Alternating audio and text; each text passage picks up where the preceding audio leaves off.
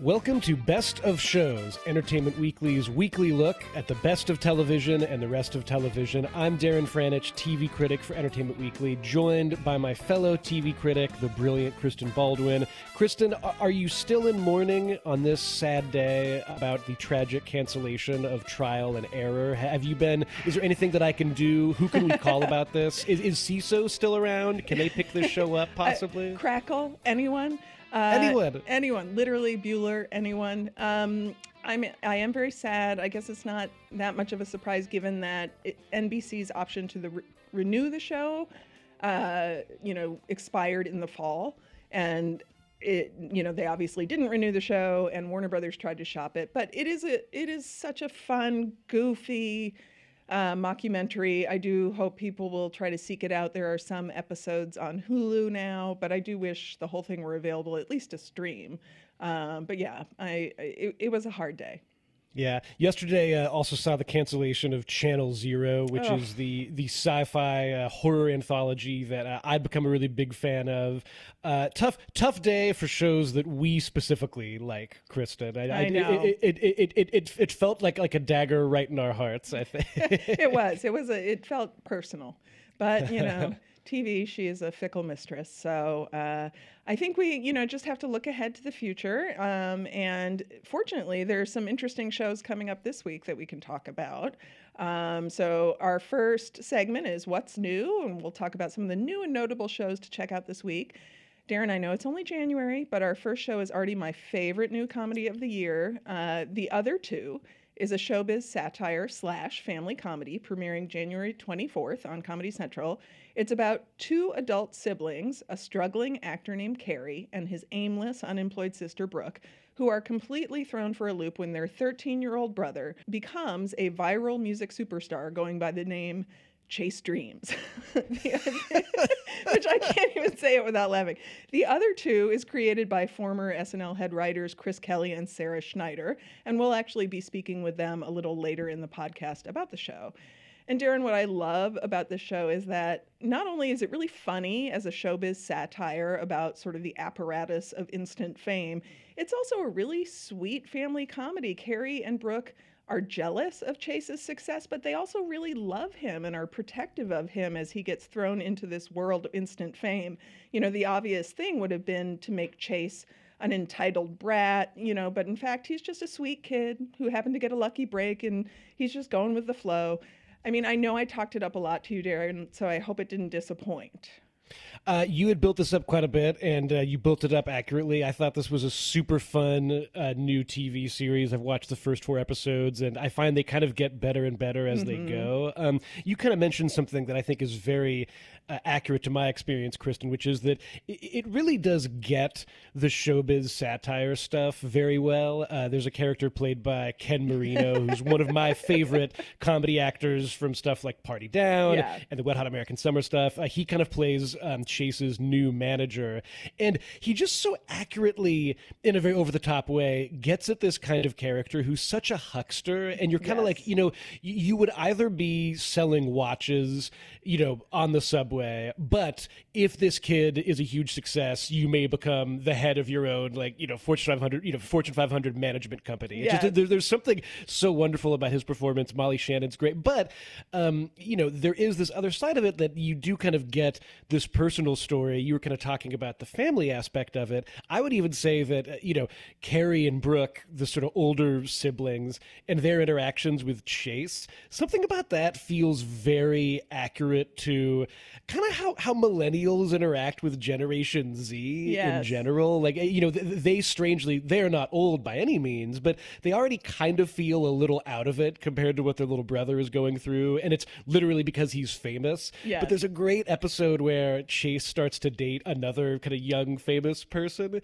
And it's arranged. It's like an arranged relationship because it'll be good optics. Yeah, it's an arranged relationship, and then just like the way the relationship plays out is all on social media, and it's just I just love that there's great touches like that. And then there is the point where Wanda Sykes comes into the show as someone who works for the label, and that one episode where it's almost kind of about like crisis PR. That's one of the funniest things that I've ever seen. I really just find this show's already doing so much, so early in its life. And what's also really fun about it is, the writers, Chris Kelly and Sarah Schneider, they did some of SNL's best sort of digital shorts, like Do It on My Twin Bed and The Bajancy, and some of the other songs like Back Home Ballers. And there's some really funny songs in here. Chase's song, he's played by Case Walker, who is a social media star himself. I had to look him up, and then I was very sort of traumatized by the shirtless photos because he's a child. But anyway, he sings these songs called like I Want to Marry You at Recess. He has another one called My Brother's Gay.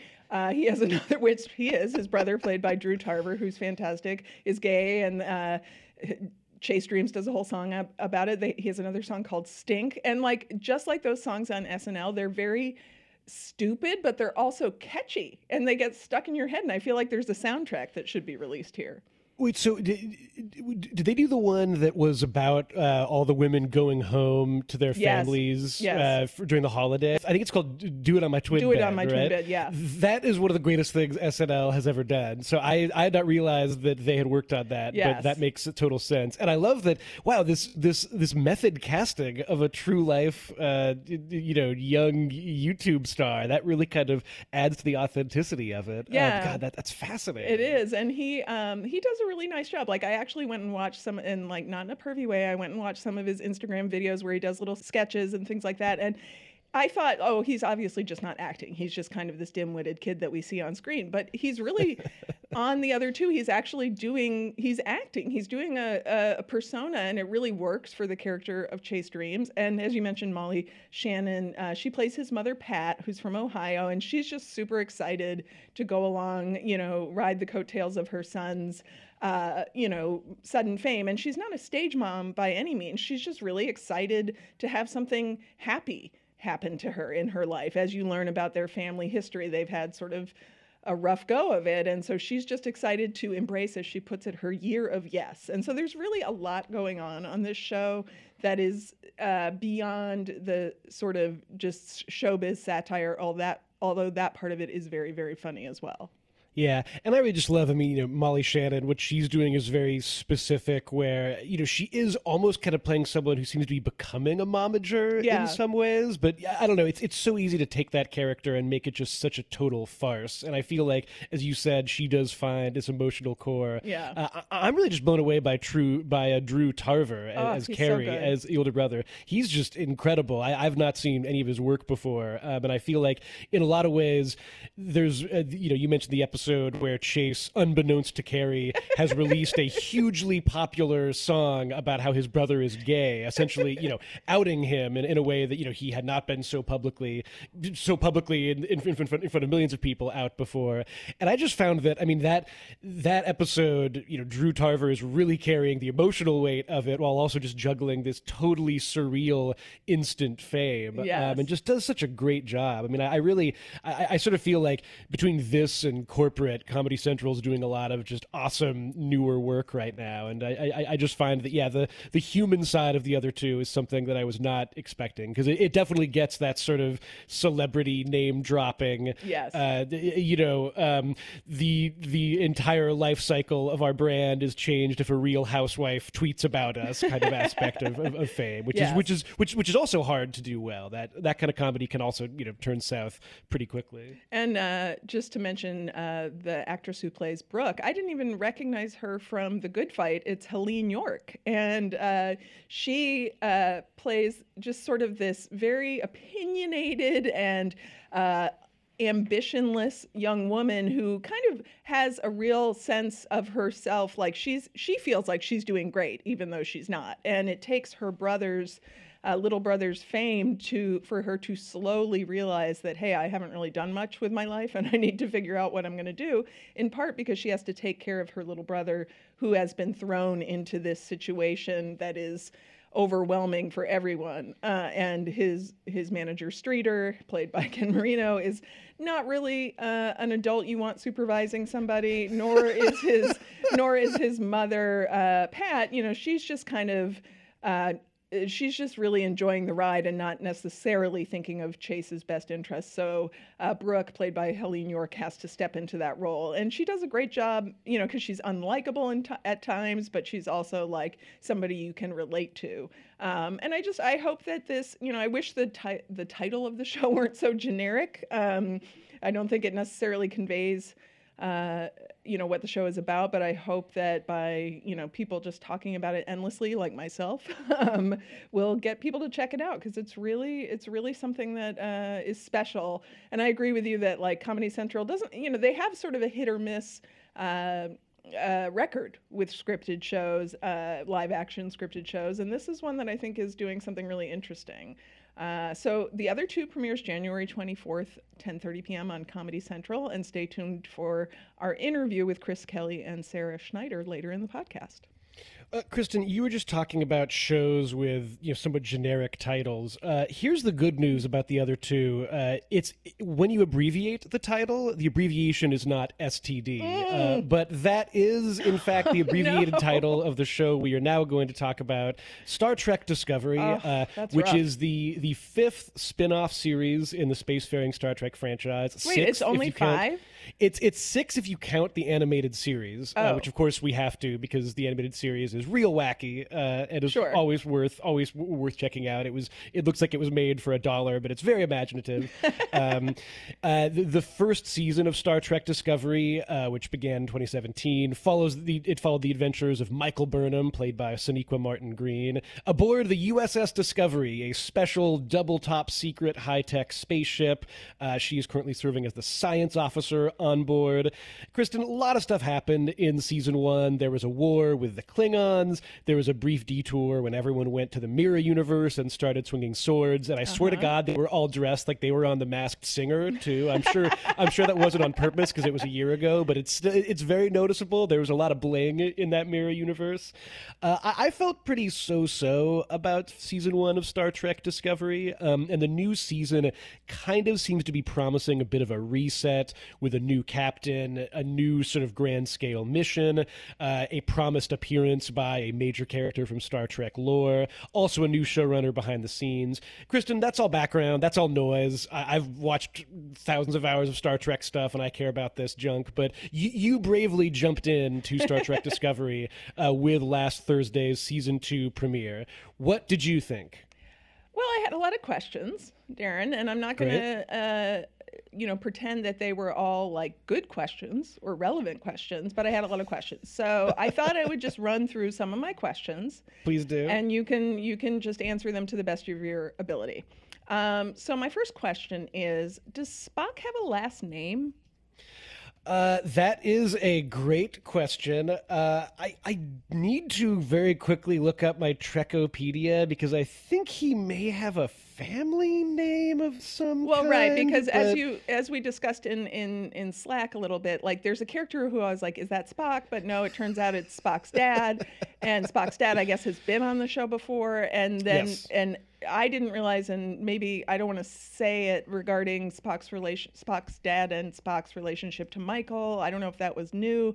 Anyway, but then this all took me down to a place of what is their last name. Okay, so what you're referencing there is the fact that Michael Burnham, who's kind of the main character of Discovery, we kind of meet her in season 1 and discover that, lo and behold, she is the adopted human stepsister of Spock. I should have mentioned that Discovery is set a few years before the original series, even though it looks way more high-tech, and they have holograms, which they definitely did not have in the original series. And then, yes, Sarek, who is her father, her stepfather, and Spock's father. He's a character with a lot of history that I could go into, which would take about 90 years. But this version of the character, played by James Frain, I believe, he has appeared before somewhat constantly on the show, which it's always kind of weird because it's kind of like, Michael Burnham is a grown-up person, and it's not clear why her dad just keeps on popping in to check on her. But, Right. But yes, and of course, in the first episode, you kind of learn that Spock, who was not in last season, is going to be in the show this year. And I don't think he has a full name. What I'm finding in my research, Kristen, is that he does have a full name that is unpronounceable to humans. Sure. So It's like, so there you go. it's like Madison's mermaid name in Splash. You can't really say it, so let's just call her Madison. That's exactly how Gene Roddenberry would have wanted you to understand it. Yes, perfect. Okay, so my second question is, you mentioned there's a new captain, and I believe his name is Pike. Oh, yeah. Ask me anything. Captain Pike is played by Anson Mount, and I'm just wondering, when you watch him on screen, are you able to look at him and see anyone other than Anson Mount? Because all I keep thinking is, hey, that's Anson Mount. Here's my thing with Anson Mount, Kristen, who I'm always gonna kind of love because he was in the Britney Spears movie Crossroads, Sure. A truly seminal film from the days of my youth. I kind of prefer Anson Mount with his beard from that train show, Yes. from Hell on Wheels. Yeah, I mean him without the beard I find kind of hard to take. But it's funny you mentioned him playing Captain Pike. He kind of joins up in the season 2 premiere as the new captain of the Discovery. Captain Pike, also a character with a very long history on the show. Weirdly, he was actually the original captain on Star Trek when they filmed the original pilot 50 years ago. That pilot was not aired specifically because, well, for a lot of reasons, but specifically because the network was like, we don't like Captain Pike. Like, get rid of him. Sorry, Jeffrey Hunter. Bring in someone who's a Shakespearean actor with a really weird diction, and that's how we get to William Shatner.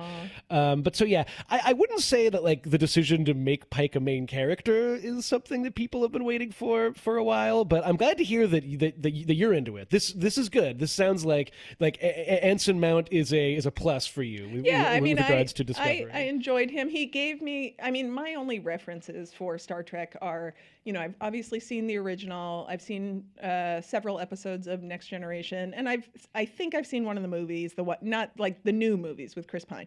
And he sort of seemed to me in the Chris Pine vein of like, I'm gonna vaguely be Shatner-esque, but not. I'm just gonna have some swagger because we all know Shatner has some swagger. And hey, let's have some fun. Like literally, I think he says at the end of the episode, like, let's have some fun. Yes, and it was a little like on the nose, but whatever. I can see that he might have a nice dynamic with Michael because she's a little more by the book. Yeah, that's kind of the general vibe I think they're going for. I think you're wise to kind of pick up on the by the book versus more of a renegade type of character. They're unlikely partners. Yes, yeah. They're the original odd couple. And I do think that it's funny you picking up on his line at the end where he says, kind of paraphrasing here, hey, like, I know we're going off to do serious missions, but let's have some fun along the way, too. I kind of think, Kristen, I do think that may be sort of a reaction in general to the vibe of last season, which could be super grim and just there was a lot of neck snapping. Yeah. A lot more neck snapping than I'm used to in my Star Trek, which maybe I'm just getting a little old now, but I wasn't that into. So I suspect that him sort of being this smirkish new captain is part of this sort of overall series reset. So it's not quite a Poochie situation, but it's wasn't that Homer's character when he became the dog on Poochie. Poochie, yeah, Itchy and Scratchy. It's not quite Poochie where they're trying to pooch it up, but it's more like, hey, let's have some more fun. We're recognizing that season 1 was a little grim. We're gonna inject a little levity. Yes, although now I really want Captain Pike to wear sunglasses and start doing skateboarding tricks. If that happens, then I'm all the way in on Discovery season 2. So my last question was, and it's more of a statement/question. First part is Tig Notaro.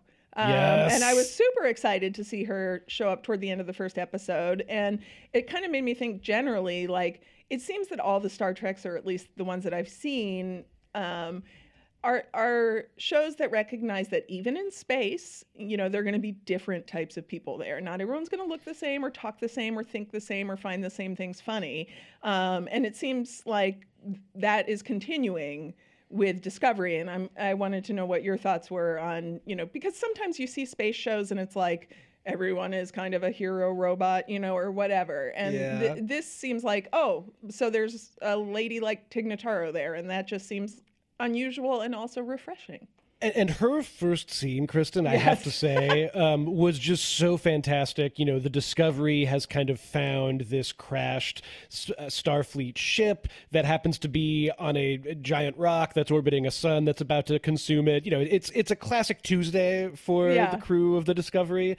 And they land on this place to try and find what's going on with this crashed ship. What they find is her name is Jet Reno, which is already one of my favorite space names ever. Yes. But Tig Notaro, she kind of just takes over immediately. You find out she's an engineer, and she's had to kind of jury rig this whole apparatus to keep some of her fellow officers alive. And there's just this great kind of casualness to her performance that I love.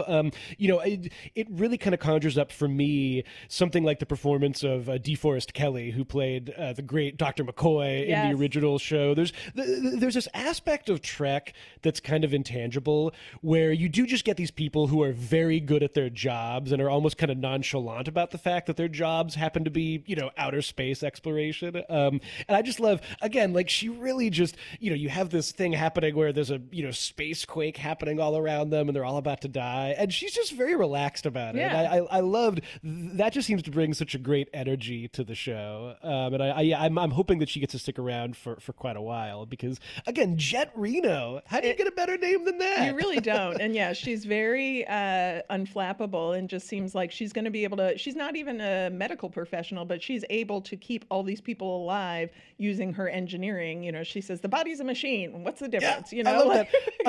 I did love that line because I was kind of like, I'd love to know what a doctor thinks about that line. Like, it's kind of like, hey, a machine is just a body, But no, I was really into her kind of appearance, and I'm hoping to see more of her.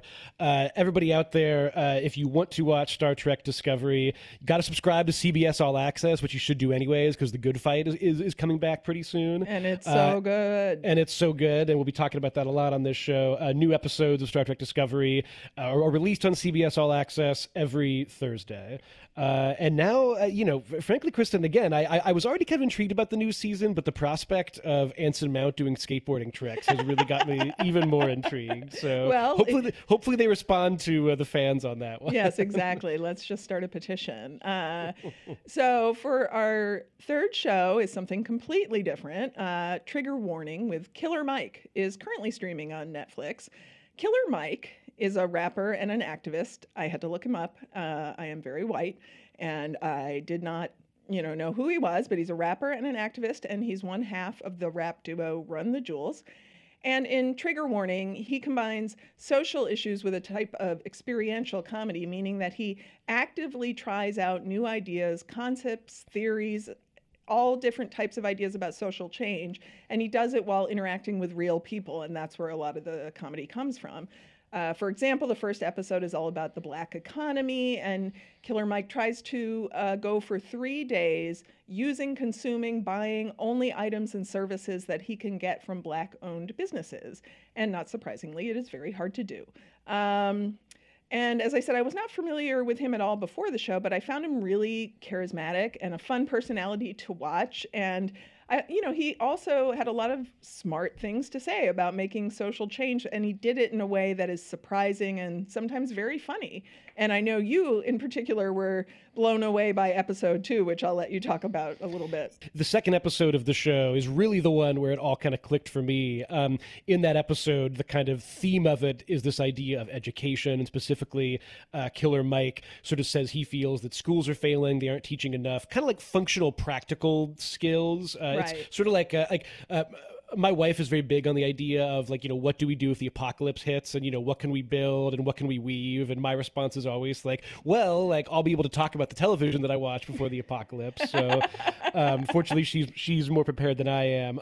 But that's kind of, he's focused on that. He wants to teach people these practical skills and sort of raise up in a very serious way, how do you found a company, how do you kind of do all this kind of practical stuff. But as part of this educational idea, he sort of follows this very Nathan For You like logic, where he says, okay, we have to educate people. What do people like to watch? Where we can kind of slide in some education. Oh, people like to watch pornography. Ipso facto, let's make some educational porn. And it's just, I mean, it's very NC-17 in very, like, you know, the definition of mature content, but it's just so comical and very specific how they bring in, you know, an educational aspect to this, you know, hardcore pornography. And then there's the final scene of him kind of showing this to a focus group. And I mean, just the way the camera lingers on their faces, it is a little bit of the kind of Borat-y shock comedy. Yeah. But I guess what I like about the show is that, you know, it's coming from, you know, I'm mentioning Nathan For You and Sacha Baron Cohen. It's coming from all that, but there is this great purpose to it all. And I do find that, like, Killer Mike, you know, whatever sense of humor he's operating from, he's also operating from a really fascinating, rigid logic about, you know, how to affect change and how to affect the change that he wants to affect. And then in episode 3, he works with the Crips on making their own soda, which is one of that is just a fabulous, wonderful episode that goes on a real, you know, journey as far as making you think about, yeah, like, why do we, you know, have some outlaws who are heroes, but not other outlaws who happen to have, you know, black skin? So I this was a total surprise for me, Kristen. Was not something that I was seeing coming at all. And the thing I want to point out about episode 2 is that, you know, without giving it all away, his educational porn works. Like, he does an actual test with the people and they learn from the porn, even though they're very uncomfortable, you know, because it's a group of people, different ages, races, genders, and they all watch the porn together in a conference room, and it's really uncomfortable, but they learn. And so, you know, I do get that there's a little bit, there is an effort to make it squirmy, but, you know, to that end, his theory does work to a degree. And I thought that the idea of the Crips, you know, he takes a very practical approach to everything. Like, he sees, okay, the Hells Angels are incorporated. They make money off of their merchandise, so let's make this work for the Crips. And then he always finds the most unlikely people. Like, the guy that he gets to work with the Crips to design the logo is just this, like, sort of nerdy white guy who smiles way too much, but it seems genuinely excited to work with the Crips to design a logo, and they end up liking what he comes up with. So, I mean, part of that is, you know, it's always fun when there's that sort of unlikely pairing of personalities, and a lot of that happens in this show. So I'm definitely interested in seeing more. In the sort of, you know, diving through the end credits, I noticed that, you know, besides Killer Mike is, of course, an executive producer of the show, but he's working with a few people who've done some interesting work more for, like, the Adult Swim shows, one of whom is Vernon Chatman, who, I don't know, have you ever seen the show Wonder Chosen, Kristen? That kind my of God. Crazy... What are you running from? The truth! Like, I mean, Wonder Chosen is a show that everyone should watch over and over again at like 3 a.m. But was sort of it kind of broadly was a spoof on the Sesame Street style, although it got so much crazier from there. It was so dark. So, you know, he's working with that. The other producers, I think, have worked on some other Adult Swim shows. So, like, if you're into that style, it kind of gets there. But I do think that the real X factor here is that, like, Killer Mike is just such a, like, charismatic and fascinating person. There's a great kind of focus group conversation in episode 3 where he kind of just comes out and talks to the people being interviewed, who are, you know, mostly white dudes, about the Crips. And he just has this great run about how, like, you know, the movie Wall Street was all about the financial oligarchy and people loved Gordon Gekko and Andrew Jackson. And I don't know, that's the stuff where I'm like, you know, I could watch this person just talk for 30 minutes and that would be interesting. But it just seems like he's found such a great, you know, engine for working through these different ideas. And so we've only seen the first 3 episodes, but I'm very excited about streaming the whole show, which is now on Netflix, if anyone wants to check it out. Let's move into the segment called TV Talk, where we talk about TV, specifically about some of the biggest news in television. Kristen, just all I want to do is enjoy the Oscars. Right? That's all I want to do when it comes to the Academy Awards. I don't even necessarily follow the kind of pre-game aspect of the awards as much anymore, though I'm fortunate to work with people who are brilliant at following that. Right. But just I love the Oscars as an awards show, and every day lately there seems to be something else designed to make me enjoy it way less. Most recently, our fantastic film reporter Pia Sinnaroy had a report last week on our website all about this huge bizarre tale where SAG-AFTRA, who of course is the organization behind the SAG Awards, which are going to be held on January 27th, they took the very unique step of releasing a press release where essentially they accused the Academy of Motion Picture Arts and Sciences, who is behind the Oscars, of exerting, I'll just quote from it, exerting extraordinary and unwarranted pressure on talent to hold them from appearing at other awards presentations. We've received multiple reports of these activities and have experienced firsthand the Academy's graceless pressure tactics and attempts to control the awards show talent pipeline. Now, what this means basically, Kristen, is the Academy doesn't want any of the Avengers, let's say, to be on stage at the SAG Awards, which happened before the Oscars, on the principle of if people see those celebrities there, it'll be less special when they're at the Oscars, and that'll eat into our ratings. And I just think that is the most backwards thinking I've ever heard certainly about how people approach these awards shows. I mean, ratings are, of course, down all over the place, everywhere, but the SAG Awards, at their peak, only really had like 5 million viewers, which is a great rating for an awards show that is not the Oscars or the Golden Globes and that's on cable. It doesn't seem like something you'd have to really compete with, and it just seems very kind of bullying of the Academy to be doing this. And it's already the Academy has already had a rough go of it. Obviously they lost their host who resigned and then didn't resign and then resigned and then thought about resigning, whatever. He resigned. And then Ellen came in for some reason. And then Ellen came in and tried to talk him into it, and he still resigned, Kevin Hart. So, and they've been, so they had all this turmoil related to that. And I guess I would imagine that this quote unquote intimidation stems from their fear that, like, okay, now that we don't have a host, we need to keep the quality of our star power, as high as humanly possible. But it's like, what are you talking about? The SAG Awards last year got 2.71 million viewers on TNT and TBS, while the Oscars, yes, it was their lowest rating ever, they got 26.5 million. Yeah. So guess what, Academy? Like, why are you acting like the mafia here? If just because, people do not tune into the award shows to see the presenters. Like, we don't care about that. I mean, certainly if the Avengers assemble or they reunite some cast, that'll be great. But it's not like if Tom Hanks shows up on the SAG Awards that people are going to see him on and then they hear that he's going to present at the Oscars and they're going to be like, screw that, I don't want to watch now. I already saw that guy. And what's weird about it is that I do think that what the Oscars has going for it this year, amidst all the chaos, is the mystery. How are they going to handle this without a host? So I think that that's all that matters. People are going to tune in because they have the curiosity, how are they going to handle this without a host?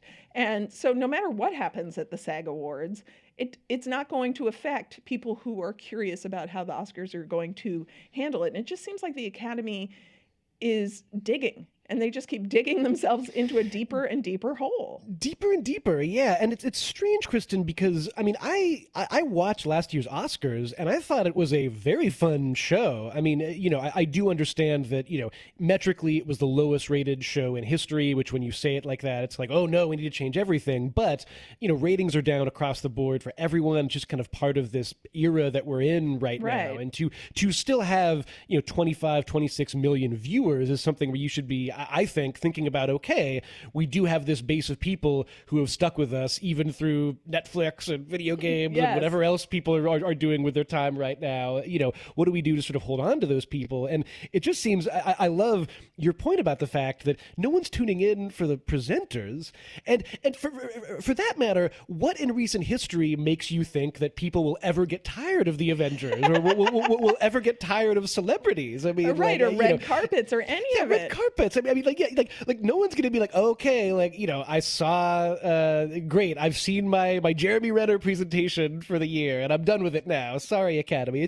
It's so strange. I will say, Kristen, you've just said something that I had not even thought of, which is there may be almost more anticipation around the Oscars now just because of all these bizarre kind of own goals they've been scoring. Yes. I hadn't thought about that, but I think you're right. There is that. I almost want them to lean more into that and just be like, should. They should be like, it's a shit show. Come watch. But I mean, like, why isn't that their goal now? Like, if I were ABC, I would be like putting out, just promos that are just like, with empty director's chairs and like question marks, like somebody walking through in a Riddler question mark suit. What's going to happen? God. And, oh my God, Kristen, you know who should host? Who? Monster from The Masked Singer should host. Oh my God, totally. You should, or you should have no idea who the host is until the very end of the night. Right, exactly. It should He's just be an wearing a ongoing mask. mystery. Just to wear a mask, and then at the end, like the panel, like the guys from Ernst & Young or whoever come out and unmask him.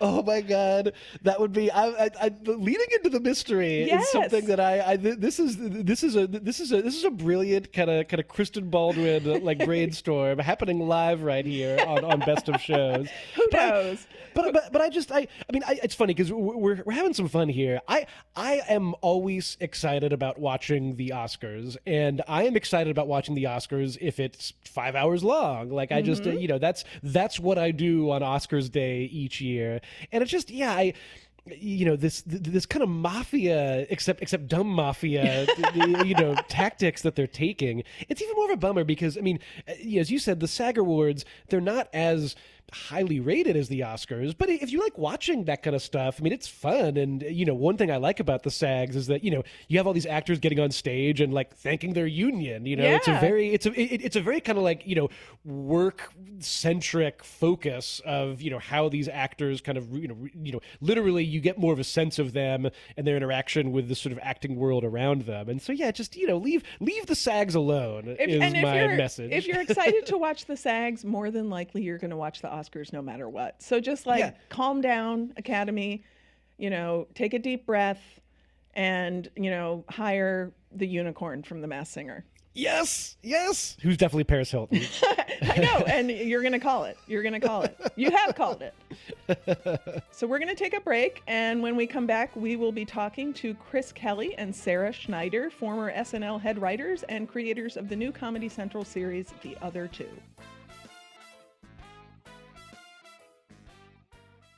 As co-head writers at Saturday Night Live, our next guests were behind some of the show's most memorable digital shorts, including The Bagency, Do It on My Twin Bed, and Back Home Ballers. Now, Chris Kelly and Sarah Schneider are teaming up for the new Comedy Central series, The Other Two, a sweet and funny showbiz satire about two struggling adult siblings whose little brother suddenly becomes a viral video superstar. The Other Two premieres January 24th at 10:30 p.m. on Comedy Central. So, as you know, I love it, and I would love to start by talking to you guys about where did the idea for The Other Two come from? Well, we were kind of batting around 1,000 different ideas, and we're very hard on all of them. We were like, oh, what is enough? What has enough legs? And we basically liked two things. We wanted to tell grounded stories centered around characters that felt like me and Sarah, or like the way we talk to each other, that was kind of based on our relationship and our friendship. But then we also, when we were at Saturday Night Live, we really liked writing bigger pop culture sketches. We wrote a lot of music videos with the female cast. We really liked working in that space too. So we were like, oh, if we tell stories of two siblings and then their little brother becomes super famous, that allows us to kind of have our cake and eat it too. Yeah, that's how that came about. I know. Well, I was going to say, like, a lot of the stuff that we liked writing, or we like to write in general, is setting someone up to be embarrassed or like humiliated. I mean, we were thinking about like what is a funny backdrop to put up against these two siblings who are still like figuring it out. We were like, the worst thing we can imagine is if their younger brother gets successful by accident. That feels like such an infuriating and fun backdrop to put up against the stuff they're going through. So it really, plays to our sensibility. And we also, like, off of what Sarah's saying, we really like comedy that's like rooted in, like, we really wanted to explore like like things like when you're in your 20s, or especially when you're a creative type in your 20s and you're comparing yourself to other people and you're wondering if you're doing well enough. You know, you're always comparing yourself to others, and we were like, who's the worst other to compare yourself to? That is a little brother. And I think one of the things that makes the show so enjoyable is that Chase, the little brother, you know, he's not a brat, he's not a jerk, he's a sweet kid who, like you said, accidentally became a huge viral sensation. And, you know, his siblings, as much as they want, you know, sort of are envious of his success, they love him and want to protect him. Talk about the decision to write the character that way, because it would have been easy to go in another direction. Yeah, I think that adds to us the frustration in that he's not easy to write off. He's still their brother. They still care about him. They love him, and they are protective of him, and he's not a jerk. So it makes the feelings they're having towards him much more, like, much deeper than just, you know, top level baseline jealousy. It's not so simple. And so that's one of the reasons we did that, is because we wanted to be able to dive in a little deeper into the complication of their relationship with him. And yeah, that's why I'm glad you said that. That is why we kept him nice. Yeah. We wanted it to be not just like, oh, I'm jealous of my little brother, but like, if he became successful all of a sudden, like, what does that make? Now that makes me think about myself. Like, right. What am I doing wrong, or what does he have that I don't, or what should I be doing different, or should I be comparing myself to him? So, yeah. I know we like the painful introspection that they both are like, we have the exact same genetics. Like, this could have been, it feels like to them so easily could have been them, because it like is them. So we found that very funny and really made us spin out when we put ourselves into their shoes.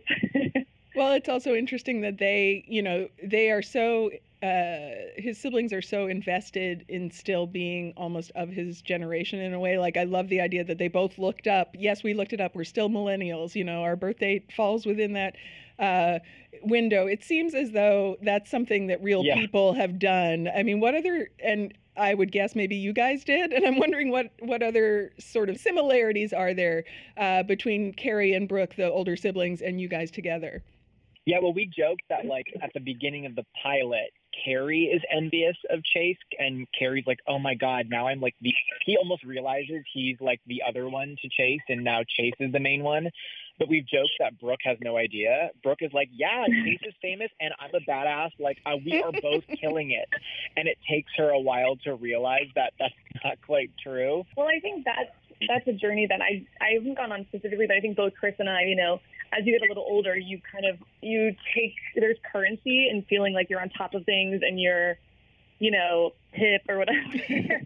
And the more we like dove into this culture that we knew nothing about, and this entire generation has created for themselves, and we started feeling like, we felt like Brooke in episode 2, where we were like, oh, are we 1,000 years old? Like, we thought we were on top of it. So we have no idea. And I do think that is, a journey that they both go on. Yeah, I mean, we felt that so much, even when we were auditioning people to play Chase, and when we met Case, whose name is so close, it's crazy. But Case would talk to us about his life, and like when he would go on tour, and like other people who he considered celebrities, and he truly would name off the most famous people he could think of in his world, and we did not even know they were alive. And by saying that, we'll name off huge pop culture celebrities to him. We do it all the time because it makes us laugh. We'll name off a very famous person, and he'll be like, I don't know if I know who that is. And it just is insane. It's a parallel world, and like Sarah said, it makes us feel like we're truly 1,000 years old. But the flip side of that is kind of Carrie's experience with that world, which is he goes into it being super dismissive of it and thinking, he is the one who's actually out there doing art. He's doing theater. My kid brother is doing like bullshit. And in episode 5 is kind of his turning point where Helena is like, you're not above all this. And that is a little bit, it's very easy to write off that entire generation for like making dumb little videos online, but it's, I'm a full converted person. Like, it's so much more than that. And it's so interesting and multifaceted, and there's real talent behind it. So I think we went on a similar journey as Carrie, where we kind of and we wanted to show both, perspectives within throughout the show. And obviously you guys, were at SNL for years and were co-head writers, and you were exposed to a lot of celebrities and their entourages. Did any of your experiences from SNL make its way in some way into the show? I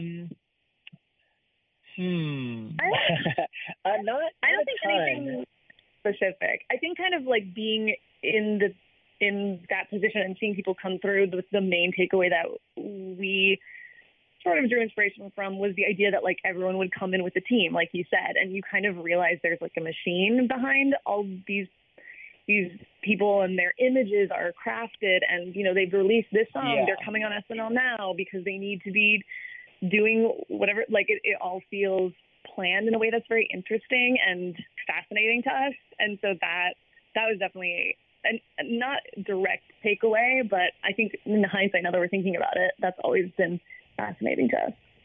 Yeah, like the work behind the scenes. We like seeing the work. How the sausage is made. Yeah, exactly. So one of the things we like to talk to all of our guests about are just sort of their first TV loves. So I'm wondering, for each of you, what was the first TV show you loved and why?